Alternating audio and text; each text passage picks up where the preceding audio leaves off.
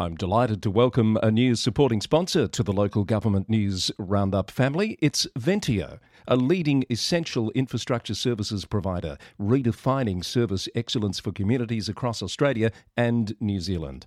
Ventia is operating at over 400 sites and with a large and diverse workforce of over 35,000. They specialise in the long-term operation, maintenance and management of critical public and private assets and infrastructure across a broad range of industry segments, including defence and social infrastructure, infrastructure services, telecommunications and transport. For local government, Ventia specialises in the end-to-end delivery of open space management, soft and hard facilities management, street cleansing, minor capital works and much more. Ventia brings capability in whole-of-life asset management and robust use of data for better decision-making for their clients. Ventia, making infrastructure work sustainably for our communities. Head to ventia.com to find out more.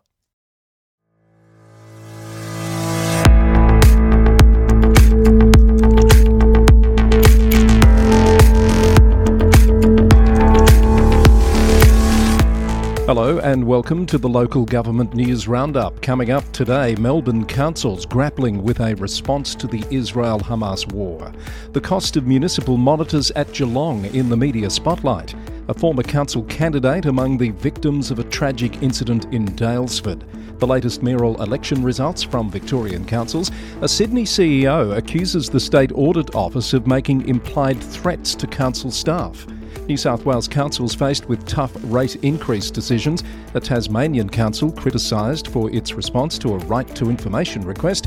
And disappointment from local government after the King's speech in the UK Parliament. Just some of the many local government stories making news and getting our attention today. Let's round them up.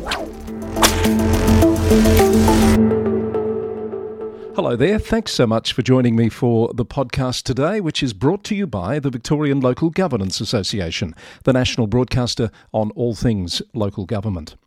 Firstly, some stories making news in Victoria this week, and The Age has reported on how Melbourne councils are grappling with their response to the Israel-Hamas war, as one council prepares to debate a motion calling for a ceasefire in Gaza. A motion has been submitted for Marybeck Council's agenda tonight by Councillor Sue Bolton, calling on the federal government to advocate for a ceasefire, for the council to fly the Palestinian flag and to boycott any companies linked to Israel. The motion has already attracted criticism as being one-sided, hateful and anti-Israel, and at least one councillor has indicated they won't be supporting it.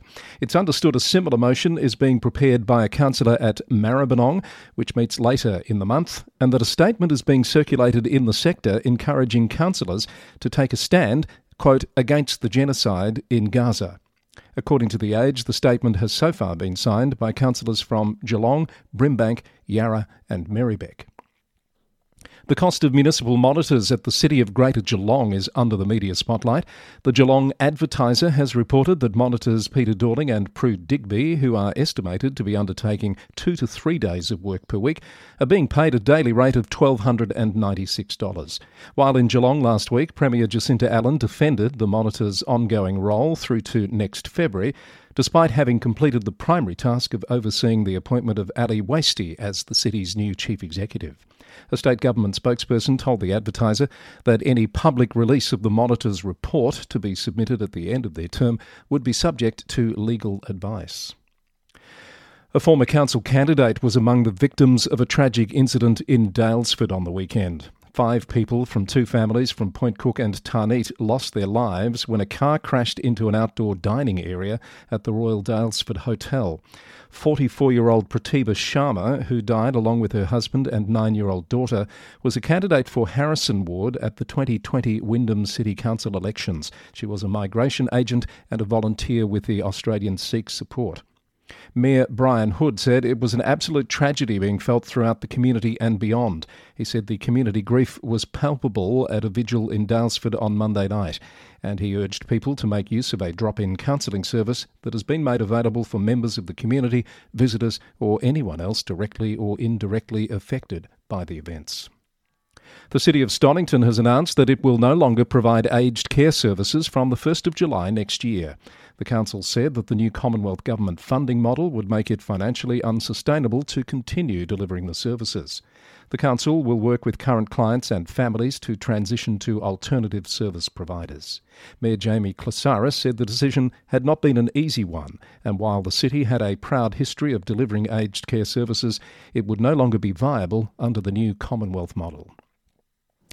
Here are some more of the mayoral election results from around the state. At West Wimmera Shire, the council has re-elected Tim Meyer as mayor for his second term in the role. Tom Houlihan was elected to the deputy mayor position. It will be the fourth mayoral term for Robert Vance at Pyrenees Shire. He was first elected mayor in 2008 and last served in the role in 2018-19. The council remains one of 5 that choose not to have a deputy mayor. The question of whether to have a deputy mayor was debated at Northern Grampians Shire this week, with 3 councillors voting to have the additional office and a majority of 4 voting against. The mayor was elected along the same voting lines, and that will be Rob Haswell for the final 12 months of the council term. At Gannawarra Shire Council, there's a new mayor with Ross Stanton elected to the position. Councillor Stanton is the first mayor from that council's Murray ward in 20 years. Last year's Mayor Charlie Gillingham will serve as deputy. And last night, Councillor Andrea Metcalf was confirmed as Mayor of Greater Bendigo for a 3rd consecutive term, and Matthew Evans is the council's deputy mayor, a position he last held in 2021-22. Kingston City Council has been recognised with a prestigious national award. Its dedicated project management office team has been crowned the national winner for transformation projects at the Australian Institute of Project Management Achievement Awards. The PMO team used an in-house, user-centric and co-design approach to develop new systems and processes in collaboration with various project teams and stakeholders across the council, based on the unique requirements of Kingston. CEO Peter Bean said the award was well-deserved recognition of the council's fresh and innovative approach to project management. Briefly, in other news, the numbers are in from Ballarat's Biketober initiative, which saw participants ride over 16,400 kilometres, eliminating 472 kilograms of carbon emissions from the city.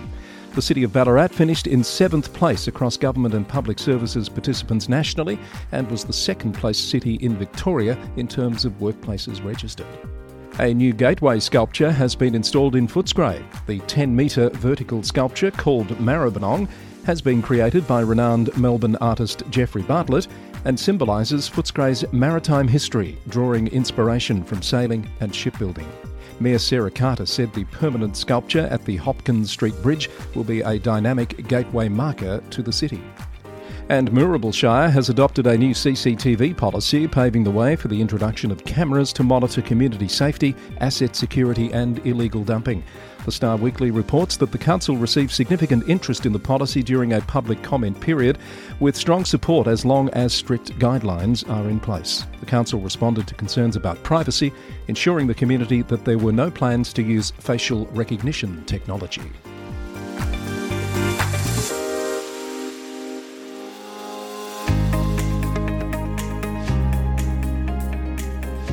You're listening to the Local Government News Roundup with Chris Eddy.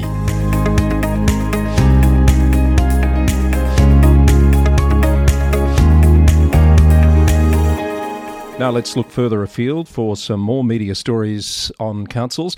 And Ryde Council has accused the New South Wales Audit Office of downplaying corruption risks and making implied threats to staff during the investigation into the suspected misuse of public funds. The council referred itself to the Independent Commission Against Corruption over concerns of misusing $35.5 million in developer contributions, prompting the investigation. According to a report from the Sydney Morning Herald, the council's chief executive, Wayne Rylands, has written to State Parliament's Public Accounts Committee, accusing the auditors of a lack of accountability and saying they downplayed corruption risks, concealed information and made implied threats to council staff. Upper Lachlan Shire Council has abandoned a special rate variation process after receiving strong opposition to the plan from its community. The council had given in-principle support to the process after being briefed on the council's financial position. Mayor Pam Kensett said ratepayers sent a clear message across 6 engagement sessions that they did not support an SRV and would rather see service levels reviewed and internal efficiencies than paying higher general rates. Meanwhile, the Daily Telegraph reports that Dubbo Regional Council is set to consider a recommendation on Thursday night for a special rate variation of 37% over 4 years. A consultancy report says the rate variation, along with productivity improvements and debt and service reduction, is needed to address a structural operating deficit. Last year's budget resulted in a shortfall of nearly $8 million. The council aims to achieve a net operating surplus over the next decade. In Tasmania this week, the Mayor of Burnie says a revised rollout of transmission line upgrades on the coast is putting billions of dollars of investment at risk. Teeny Brumby told the Burnie Advocate that construction delays mean some renewable energy projects planned for the northwest are on the line as a result of the decision. Mayor Brumby flew to Canberra this week to meet with the Federal Climate Change and Energy Minister about the concerns. She said she could not reconcile the decision to delay the upgrades with the state's declared target of 200% renewable energy by next year.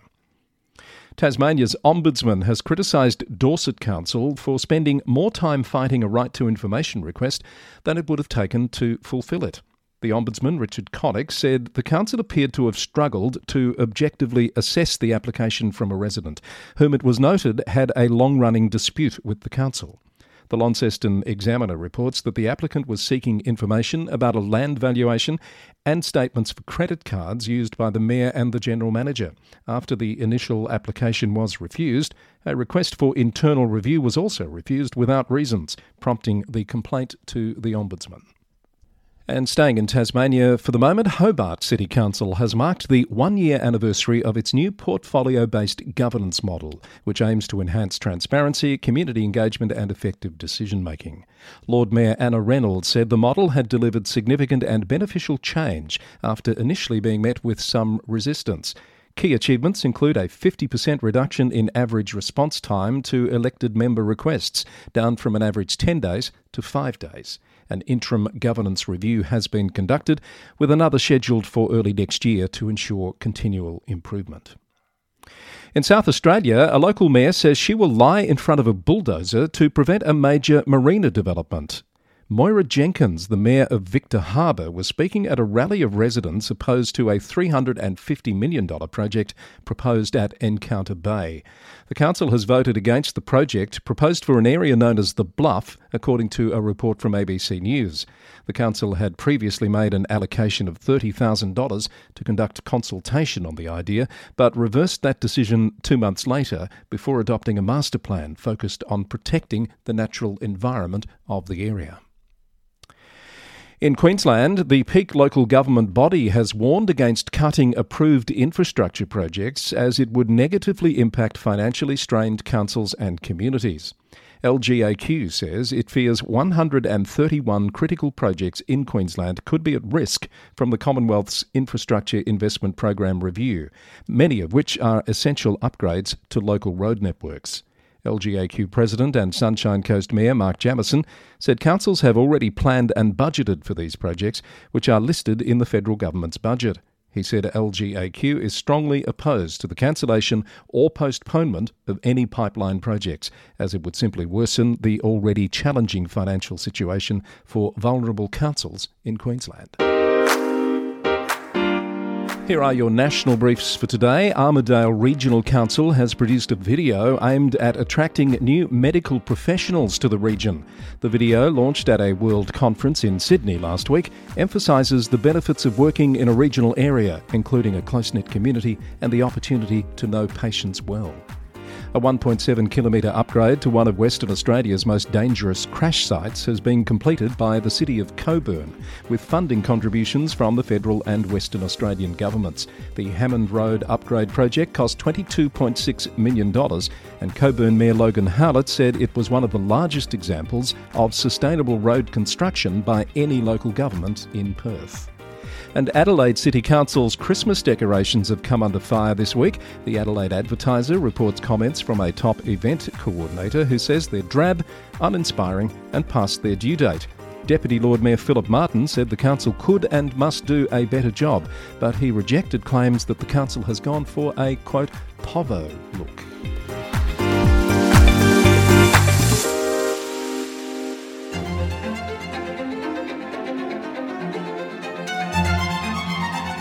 Now on the Local Government News Roundup, it's time for the International Spotlight. Now, just before I do that, I thought perhaps for our international audience I should explain what the word povo means. According to the Urban Dictionary, it's Australian slang derived from the word poverty, and it means someone poor. Now, here's our UK report to kick off the international spotlight today. In London, King Charles has delivered the King's Speech in Parliament, and the local government sector is disappointed that it contained nothing about improving local government finances or furthering devolution. Localgov.co.uk has reported on the reaction from sector leaders who say members were desperate for some answers and reassurances in the announcement, but left wanting. The Local Government Association has prepared a briefing in response to the speech, which it says contained many measures of relevance to councils. They include legislative plans for automated vehicles, smoking and vaping, renters reform, football governance and terrorism.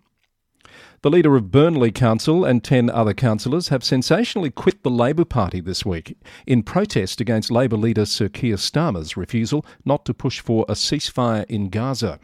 Sky News UK has reported on the actions of the councillors, some of whom are calling for Sir Keir to relinquish the Labor leadership. They say their membership of the party is untenable and that Sir Keir does not value the voice of the grassroots of the party. 50 councillors across the UK have now resigned from the Labor Party and called for a ceasefire, contrary to the official party line on the issue. And the City of York Council is seeking feedback from its community on the impact of cutting free school bus services. The BBC reports that the council, which is facing an £11.4 million overspend next year, is considering cuts to save millions of pounds from its budget. A contract for school bus services worth £184,000 per annum is due to expire next August. The council has decided to hold a consultation period before making a final decision. The decision will impact a 24-kilometre route for around 225 students. In the US, the mayor of a council in Idaho was back at the council table this week after being released from jail on a bond. Rick York, the mayor of New Plymouth Council, was charged with aggravated battery and further misdemeanours after it's alleged he shot his son last week. News outlet KTVB7 reported that council members seemed to put the matter aside with no mention of the incident as it considered council business at a short meeting on Monday. Mayor York's son was hospitalised with non-life-threatening injuries. Police have said the mayor has admitted to shooting his son after an argument. And in Canada, a councillor in Ontario has been found in breach of the Code of Conduct for raising her middle finger to a group of residents. CBC has reported that Thunder Bay councillor Rajni Agarwal has been the subject of an investigation by the city's Integrity Commissioner, which received a complaint that the councillor had repeatedly harassed property owners who were doing exterior grading work. The Commissioner has recommended the councillor's pay be suspended for 30 days. The council was due to consider the Commissioner's report this week, but it's now been deferred to later in the month due to technical issues affecting the live streaming of the proceedings. Councillor Agarwal is the fourth current or former councillor to have faced review by the Integrity Commissioner in recent years.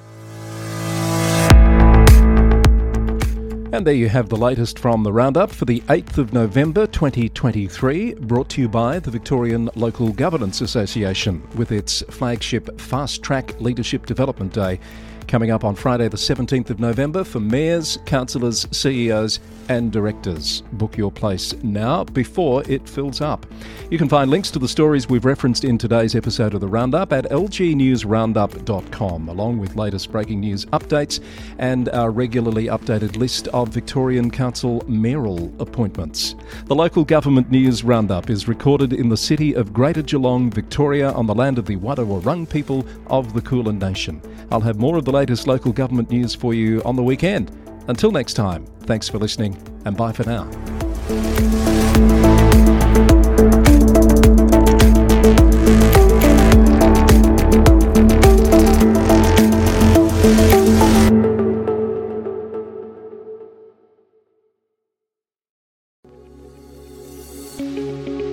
The Local Government News Roundup is proudly supported by Davidson. For 30 years, Davidson has been strengthening the local government sector by identifying and providing the people, expertise and experience that local government needs to enhance its capability, productivity and performance. Davidson is nationally recognised for its executive recruitment services and over the past 4 years has built a business advisory practice rapidly evolving into one of the nation's foremost and trusted local government business consultancy firms. The Davidson methodology and approach is simple, thinking beyond now and aiming to be a valued partner with your local government, not just for the immediate project, but for the next 30 years. Speak to Justin Hannay or Seamus Scanlon to find out more, or head to davidsonwp.com.au. Davidson, your future, your partner.